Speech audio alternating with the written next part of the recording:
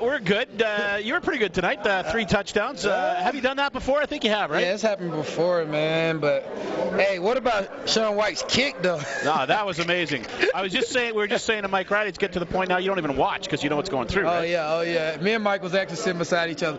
What's crazy is right before the kickoff with the 19 seconds left, Whitey said, "Get him to the 40-something."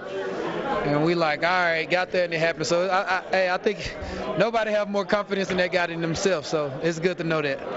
Were you a little surprised, Darius, that your receivers had so much room before that kick? And it seemed like they were giving up a lot of space. And I mean, it's hard to get 2 plays in 13 seconds. Oh man, I honestly was just doing an interview, and to me that was our best series of the whole game. Yeah. You know, I remember Mike. I think when we got the ball back after the return, it was 13 seconds left.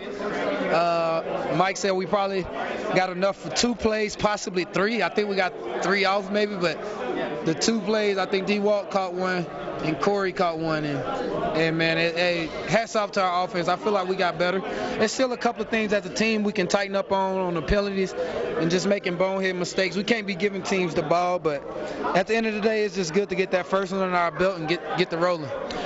Going on to Winnipeg now. Yes. The short week, Bombers got their first win. Yeah, everybody's on the roll. I just hope we don't go overtime again. Yeah.